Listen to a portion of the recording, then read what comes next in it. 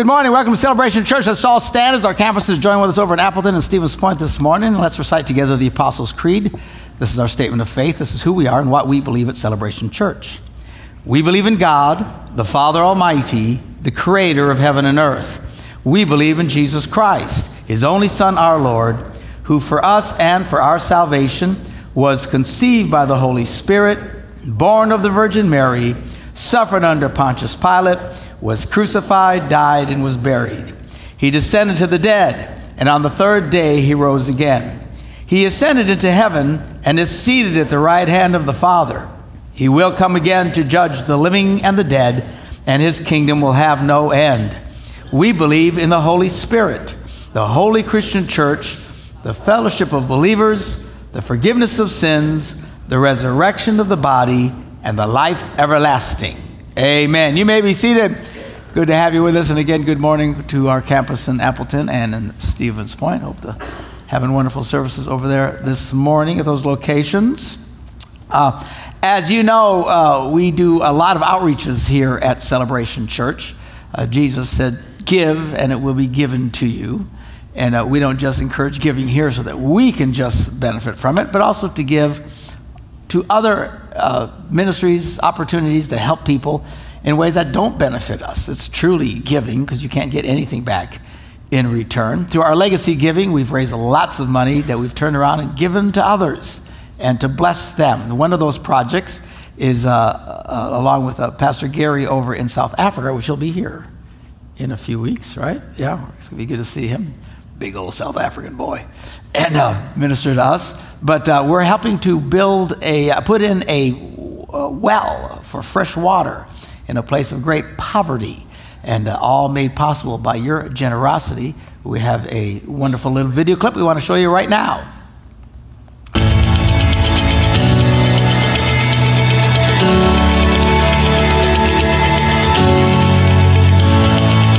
Celebration Church. I'm here in South Africa at Grace Point. We've partnered with this church in a lot of ways. Our Transition 1 students come here for the past couple of years. It's been incredible. And just now we are announcing that we are building a water well. We're doing this in a very poor community called Itsosing. And this community had not had clean water in over 2.5 years. And it causes all kinds of poverty, it causes all kinds of disease. And we're working with them to give them clean water, to increase their health, and this is all part of sharing the love of Jesus. So we're announcing a trip. We're actually going to be part of doing the construction. That's going to take place in January of 2019. If you'd like to participate with that trip, make sure you contact us after the service or email us at missions@celebrationchurch.tv. Yeah. If you've never been on a missions trip, you'd really enjoy this one. It's quite the flight over there. The people are wonderful. The nice thing about going to South Africa is everybody speaks English. So you don't have any language problems. Actually, they speak several languages there. Many people. You know, people that speak like 7 languages. Man, I can barely keep English straight. And it's stunning when they speak English, and it's a great opportunity. It's a beautiful country. And if you've never done anything like that and you're able to, you ought to plan to join with us. Talk to your campus pastor about the trip, all right? We are continuing our series on the significant events of the Old Testament. Why have we been doing this? A lot of people have come here at Celebration Church, have come later in life, new to faith, kind of ignored God for many years in their lives, and they come back, and there's parts of the Bible they've never really explored or looked at, and a lot of it is the Old Testament. What are some of these Old Testament events? So we've been going through those, and I've really enjoyed doing it, and I hope you've been enjoying hearing about it. We've been talking about Moses. Starts out, Moses gets himself in all kinds of trouble. Finally, God tells him to go back, tell Pharaoh to let his people go. He comes back with incredible miracles, and finally, Pharaoh can't take it anymore. Take them, get out of here. So take this nation of slaves, 1 million to 2 million people, came out of Egypt, went into the wilderness on their way to the promised land, which was a fairly short trip, but they were so stubborn and so hard-hearted. And even though God did incredible miracles, everybody say, wow, why doesn't God just do miracles all over? Because apparently it doesn't mean jack to a lot of people. These guys saw all kinds of miracles and they still wouldn't believe. I mean, Moses disappears for 40 days. By the time he comes back, they're dancing around a cow. an image of a cow, blah, blah, blah, worshiping the cow. I mean, these people were a mess and kept dealing. And finally, God had it up to here with them and said, all right, none of y'all are going into the promised land. Your children are going, but you're not going in. So for 40 years, they wandered just around and around out in the middle of the desert. We've talked about some of the accounts and stories. So now we're coming to the end, and certainly let me encourage you to read your Bible yourself, and you can read some of these events. They're really fascinating. So we get to the event, and then Moses is getting ready to die. Actually, we're going to pick it up in the book of Joshua. It says, after the death of Moses, the servant of the Lord, well, what happened to Moses? Well, Moses now, there was one singular event where they were stuck out in the desert. There was no water. Everybody's panicking. God tells Moses, go speak to those rocks and water will come out. Well, Moses is so frustrated with these people and their unbelief. He goes around and he hits the rocks and water came out. But God was really upset with him because it was disobedience. He told him just to go speak. He said, well, why does God beat us up for little things like that? No, but if Almighty God shows up in your living room and tells you to do something specifically, you better follow directions, all right? So it's a whole different standard. Everybody says, well, why was they so strict? God himself is talking to these people. And if God, I mean, we live by faith, right? We don't see Jack. We're all just kind of trying to figure this thing out, you know? So the rules aren't quite as severe. But when Almighty God himself tells you something and you don't do it, yeah, there was some butt kicking going on. So God was mad at Moses and said, just for that. And here's a guy who's been speaking face to face with God. Just for that, you're not going into the promised land. So after all this, Moses doesn't go in.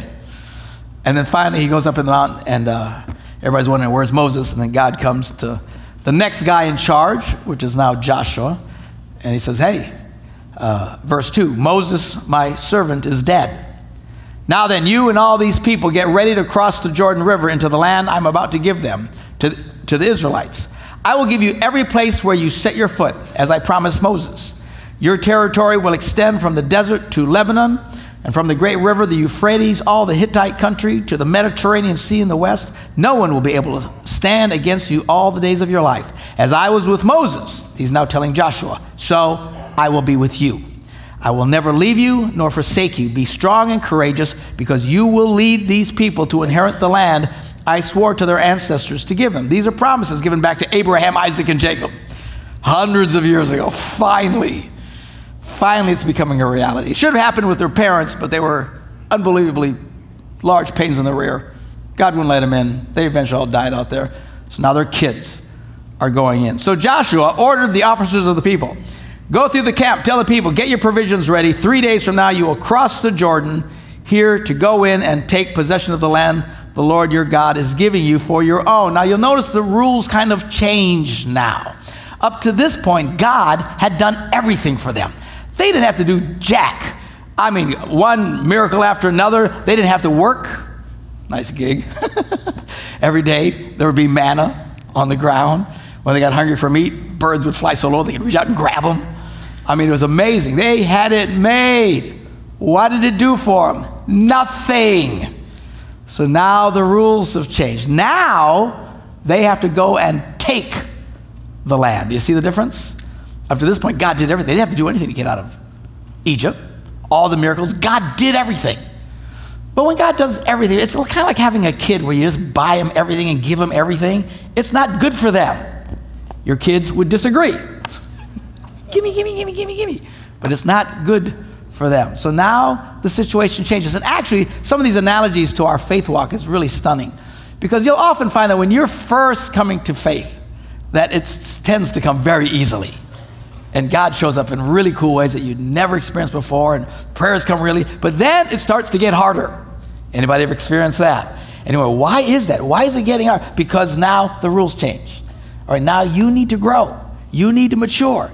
He says, I will give it to you, I will be with you, but you got to go take it. Now they've got to gird up, they've got to go in and fight battles themselves. So now it's a different day. All right? So they're getting ready for this. 3 days out. So now the first big city they come to is a city called Jericho. It's a big walled city. Big yo mama walls. These were important things back in those days because if you had big enough walls, enemies couldn't get to you. They, people would live in and out, but when the enemies came, they'd all huddle in, shut these gigantic gates. You've seen these in these movies, guys trying to break down these gates. It's a big safety thing for them. Well, Jericho is one of these big cities. It's the first city they have to face. So Joshua's getting ready to go in. God's getting ready to send them. So he decides, let's check it out. Let's find out what's waiting for us when we get there. Good strategic move. Joshua was an incredible warrior, a great tactician. God was with him. And as God said, no one will be able to withstand against you. And in fact, that's what happens, except in one particular rare case, which we'll talk about next week. Anyway, so here we go. So Joshua, son of Nun, secretly sent 2 spies from Shittim. He tells them, guys, go in there. Check it out, especially Jericho. So they went and entered the house of a prostitute named Rahab and stayed there. Now, the way these guys write in the Old Testament is really bizarre. They make statements, and they got to keep reading the story to find out how you got there in the first place. It's like one of these movies where they show you the end, and then 24 hours earlier, you know what I'm saying? They back it up so you can see how they got there. They write this way a lot in the Old Testament and leave out a lot of details. You got to kind of put things together. People sometimes say, oh, the Bible's just a bunch of stories. If it's stories, they're the worst storytellers ever because they leave huge gaps and you kind of figure things out. They don't care. They're not trying to tell stories. They're giving you facts. This is what was recorded. This is what happened. So what happens? These 2 guys go in and they're trying to spy out and see what it's like there and what they're up against and what the attitude of the people was.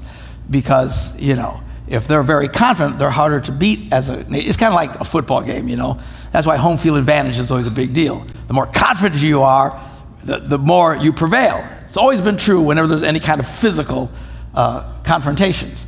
So they go check it out. Well, they get in there and their cover is blown. So how do you know that? You find it out as you keep reading.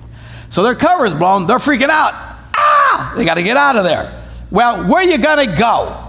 You can't just walk into somebody's house. Well, if there's one place where men are always welcome, it's the house of a prostitute. All right? Now, don't worry. It'll be a safe message. Okay? We don't want anyone to absquatulate out of the room. The word of the day, absquatulate, children. It means to get up in a hurry and get out. Sometimes you'll read that in a old Western, Them varmints absquatulated with all the money. All right? And you got to get your dictionary to find out what they're talking about. But do you know, back in 100 years ago, the average American's vocabulary was like 50,000 words. Today it's like 5,000.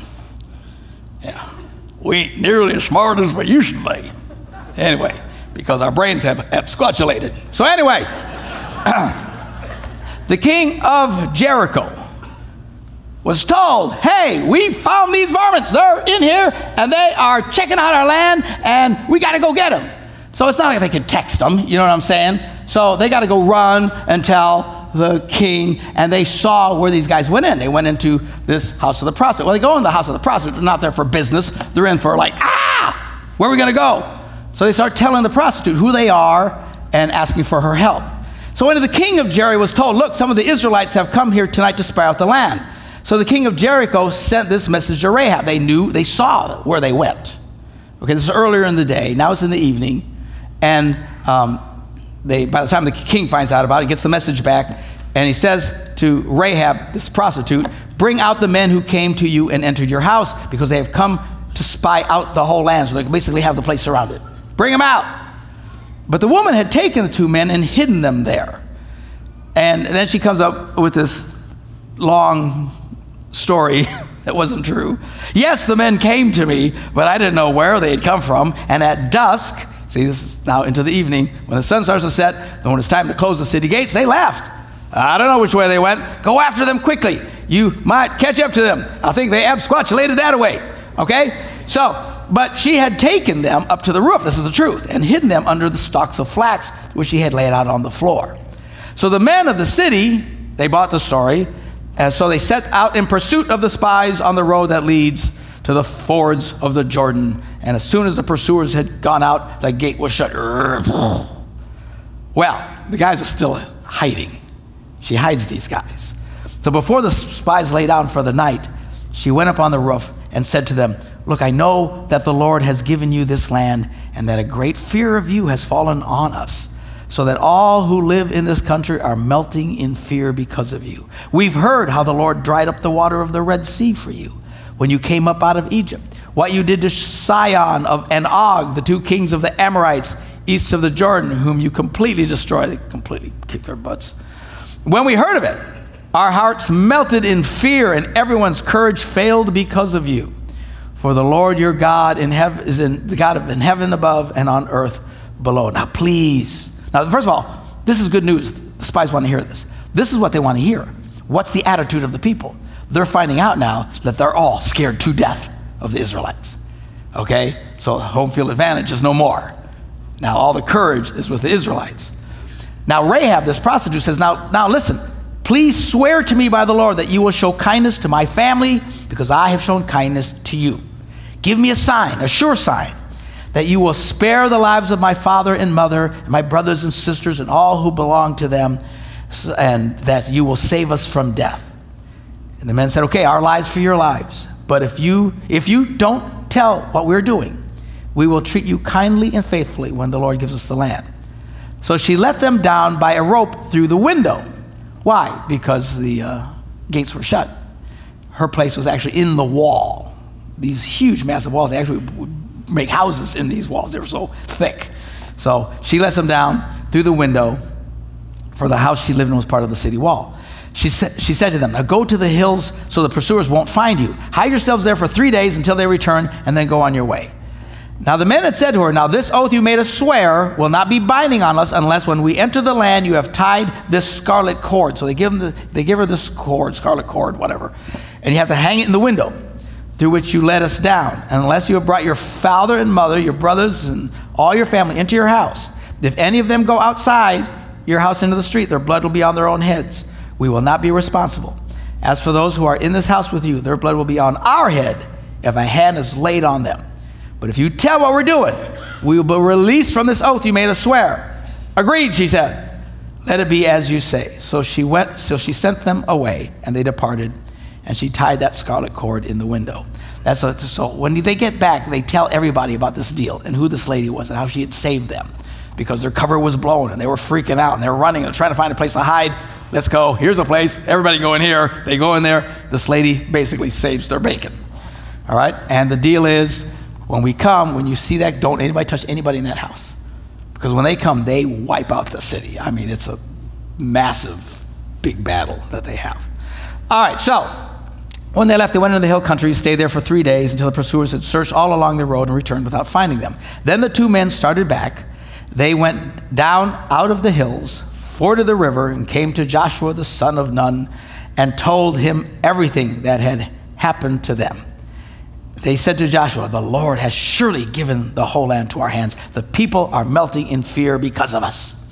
All right, so now the stage is set. They have their confidence. They're going to go in and they're going to go take. Remember, at this point, they hadn't do much of anything. Now they got to pick up and they got to fight for what God has promised them. So many cool analogies here about your own faith. Again, sometimes you got to fight. Fight for your faith. Okay, so we're not talking about punching people in the face.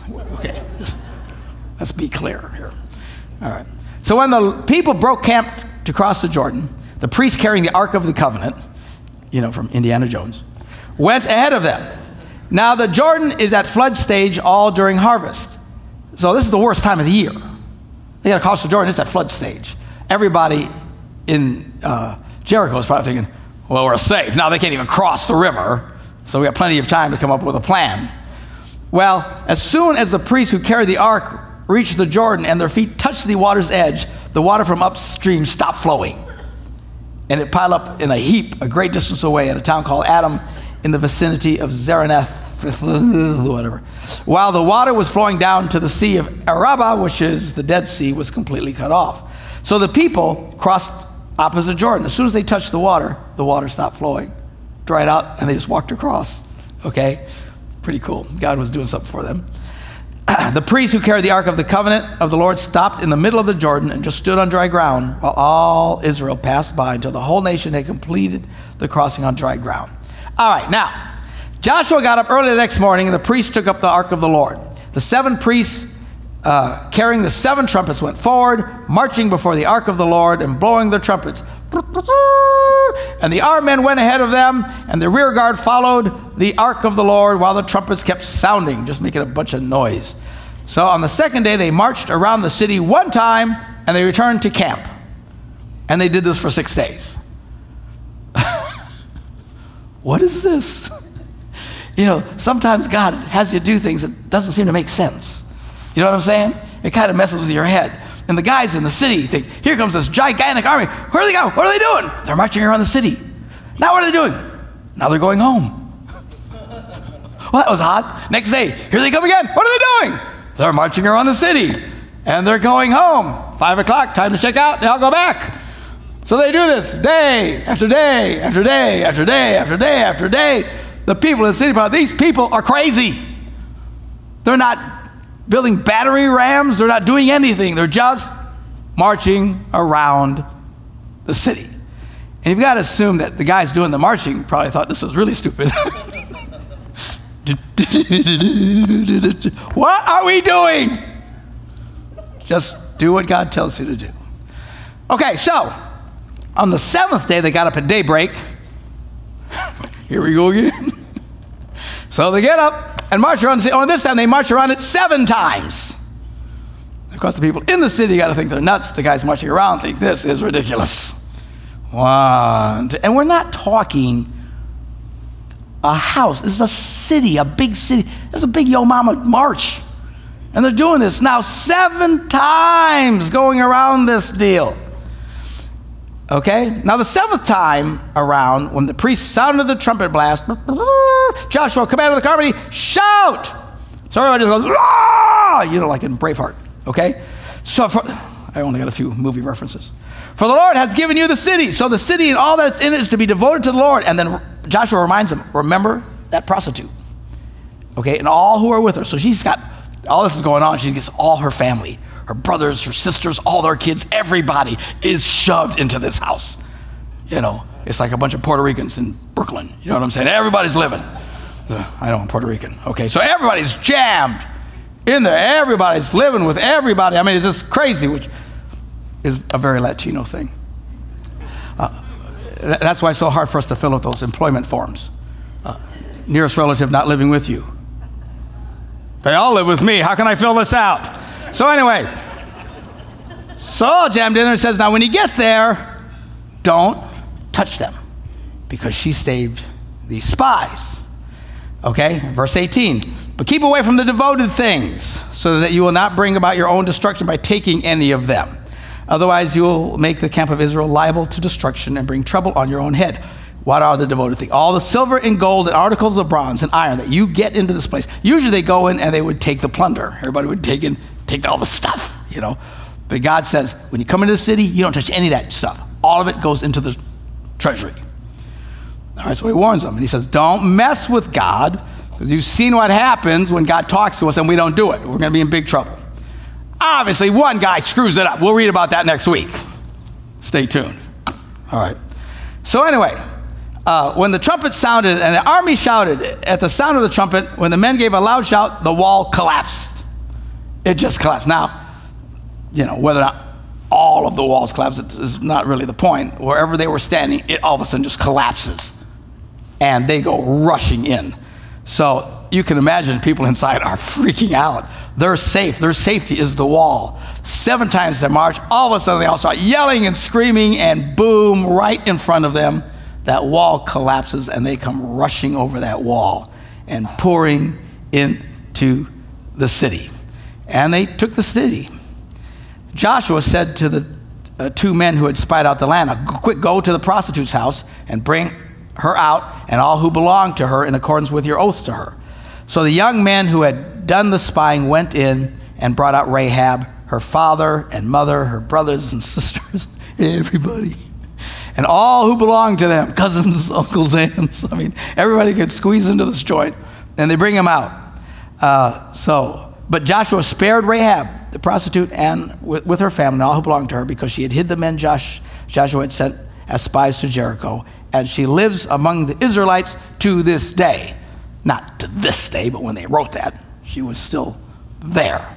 Okay, so this recording is basically done at the time of the event. It wasn't something that happened and they write about hundreds of years ago. This was contemporary history at the time. And they're telling the story and saying, this lady, she's still, she lives over on 82nd Street or whatever. I mean, she's still right there. So here's this fascinating story of this lady who put her faith in God, someone you wouldn't expect to be exactly a leader of faith. She sold herself to men. That's how she made her living. Done all kinds of things she never should have done. But she did, whether out of desperation or who knows why she was doing what she was doing. But not the kind of person you would think would be the ideal candidate for God to use in a wonderful way. But she had faith. You see, faith is a powerful thing when you come to God. You say, Pastor, well, I made a lot of mistakes. I know that's a beautiful thing of faith and of grace, because we can always find forgiveness with God. He's very quick to forgive. We find this over and over again. Remember how many times God was ready to wipe out everybody and Moses would say, please don't. And he goes, okay. There's something about God. He loves to forgive. He just does. Even though you might do something that deserves you to be smacked upside the head, when you come to God and say, I'm sorry, he will go, okay. What a great God we have, huh? Especially for those of us who have screwed up on more than one occasion. And everybody said, amen. All right. Except for the few who didn't say amen, and we're jealous because obviously you're perfect. So now, here's a really interesting, so what happens to this lady? Sometimes it's easy to think, I gave my life to God, I've come to faith, but I've made so many mistakes. I've done so many stupid things. There's no way God could use me. There's just no way. I can't possibly play an important role. Has he forgiven me? Yes. Have I been saved through this battle? Yes. Me and my whole family, but I am a wreck. I'm a mess. God can't do anything special with me. You ever feel like that sometimes? All right. So, we don't know what happens to her. We don't find out until we read Matthew's gospel. Because in Matthew's gospel, at the very beginning of the Christmas story, he gives us the genealogy. And they were very strict in finding out who belonged to who fathered whom, and they could list all the way back to Adam, the men in this genealogy. It's really fascinating, over thousands of years. All right? So anyway, in the middle of this genealogy that we're reading, in Matthew, the first chapter, the 5th verse, he's talking about this person gave birth to this person. So then it says, Salmon, the father of Boaz, whose mother was Rahab. Boaz, the father of Obed, whose mother was Ruth. Obed, the father of Jesse, and Jesse, the father of King David. And as it goes on, it goes from David all the way up to Jesus. This woman, who probably thinks, she comes to faith in God. She's a wreck. Her life is a disaster. A gazillion bad decisions. Thinking probably that she's not worth anything. And this very highly respected man, Salmon, comes to her and woos her heart and says, will you marry me? Now, can you imagine how overwhelmed she would be? What? You want me? Why would you pick me? I'm a mess. I've been with thousands of men. But they highly esteemed this woman because they understood the concept of grace and redemption and forgiveness. And Salmon marries Rahab, gives birth to this guy named Boaz.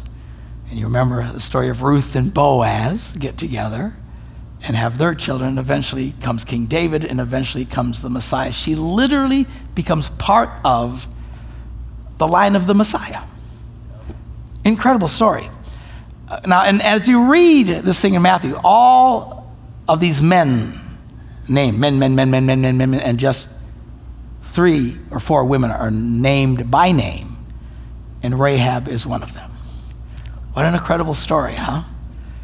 Talk about God can use you no matter what your past, no matter what your mistakes, no matter what your failures. When he looks at you, when he forgives you, he looks at a clean slate. I know sometimes you think God looks at me, but he remembers all the nasty stuff I did. No, the Bible says he intentionally forgets. It says as far as the east is from the west, kind of a neat analogy because there's a North Pole and there's a South Pole, but there's not an east or west pole. It goes on forever. As far as the east is from the west, so far has he removed our mistakes from us. That's what can happen if you'll simply put your trust in him. Let's pray. Father, we thank you for your word and for your truth. Thank you for this account of this woman who in faith reached out to you, a very unlikely candidate. But then God, you used her to bring into the earth Jesus, the Messiah, who on that cross died for the sins of the world. If we would simply put our faith and trust in him, you would take away our sins and remove them as far as the east is from the west, and you can use and bless any who will simply put their trust in you. For this we give you thanks in Jesus' name. And everybody said, amen. Have a great day.